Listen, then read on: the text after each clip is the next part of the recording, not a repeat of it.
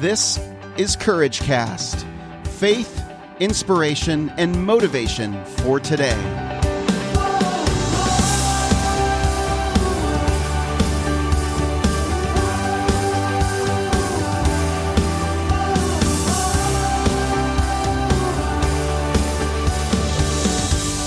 Well, hey everyone, this is Eric Nordoff, and you're listening to the Courage Cast. I'm so glad to be with you as always.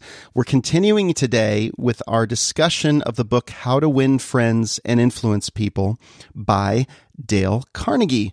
And this is Principle 10 in Part 3 of the book. And the principle is this: appeal to the nobler motives. People usually have two reasons for doing things. One that sounds good, and then the real one. I can relate to this. Two reasons, one that sounds really good, and then what's the real reason? It's like peeling back the onion.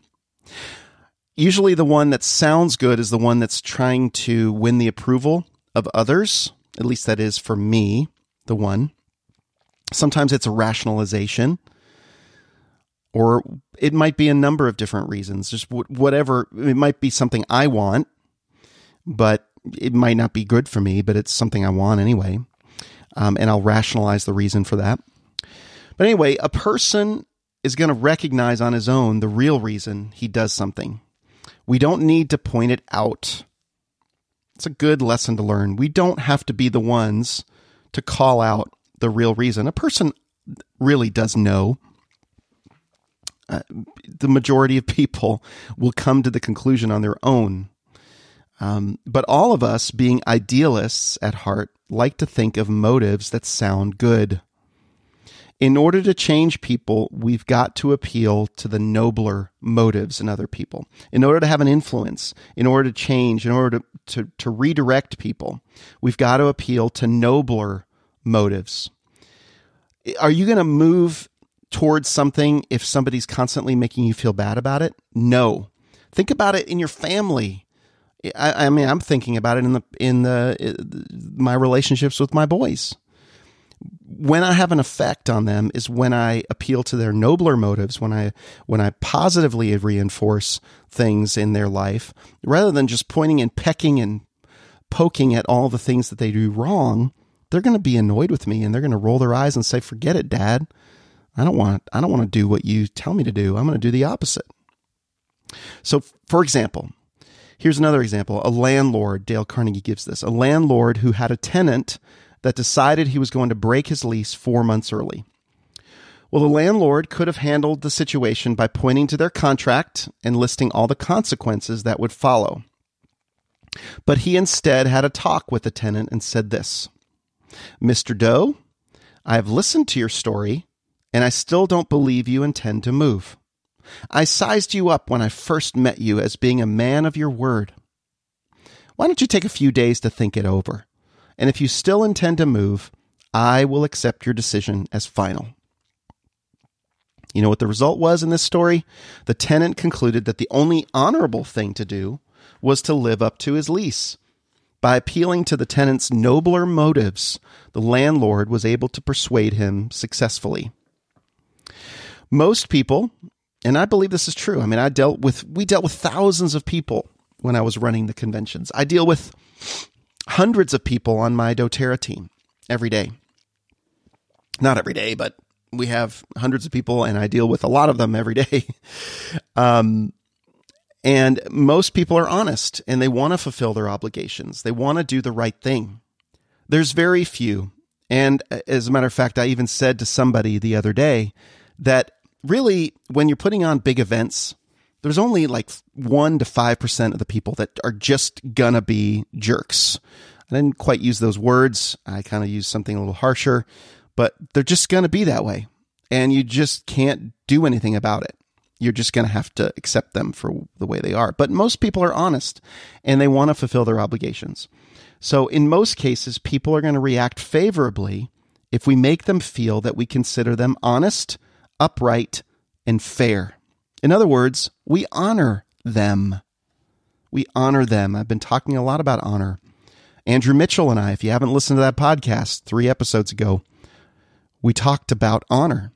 cultivating a culture of honor, engendering honor in your mouth, in your conversation with yourself and with other people and about other people. It's amazing what happens. So how do you practice this principle? Well, when you're trying to convince someone to do something, I'm constantly thinking of my kids and my boys in particular. Start by thinking of a few positive traits that person tries hard to embody, or conversely, would be ashamed to be told he does not have. For example, most people aim to be responsible, fair, wise, and diligent. Work these ideas in when you mention to your son, oh, great, see, that you know he's extremely responsible about his chores. So you were surprised to see that he didn't make his bed this morning. And when you tell your boss that you respect his fairness when it comes to deciding who deserves a promotion. That's good. Butter him up. Butter him up a little bit. No, but seriously, I think it's important. Appeal to their nobler values, their nobler motives. That's really, really important. I love that. When you mention to your son that you know he's extremely responsible about his chores, so you were surprised to see that he didn't make his bed this morning. Now, I've been kind of hard on my son over the years for not cleaning up his room. And how many times have I might have even, really just pointed out so much that he just says, well, that's who I am. I'm just a mess. I'm just making messes all the time. And that just hurts me. It wounds me to think that he might be thinking that way. So I'm determined today, starting today, to appeal to the nobler motives in my kids, to the nobler motives in the people I surround myself with. Hey, and if you catch me not appealing to nobler motives, point it out to me. I'm man enough to hear it. I want to hear it. All right, friends. Well, I'm curious what you think about this topic and how it affected you today. Share about it in the Courageous community. We have a private Facebook group where we talk about, deeper things. And I pray that you would be responsible there and continue to have great conversation there and take everyone's privacy seriously. But we also have a public page. And if you like this episode or any of our episodes, you can post and find them. You can find them and then you can share them from the the Courageous community. Faithful Wellness is our doTERRA business. Anyway, from the Courageous community page on Facebook. And you can find that on facebook.com/thecourageouscommunity. And you'll find all of our episodes there and you can forward them and share them that way. That's a great way to do it. That's a public page.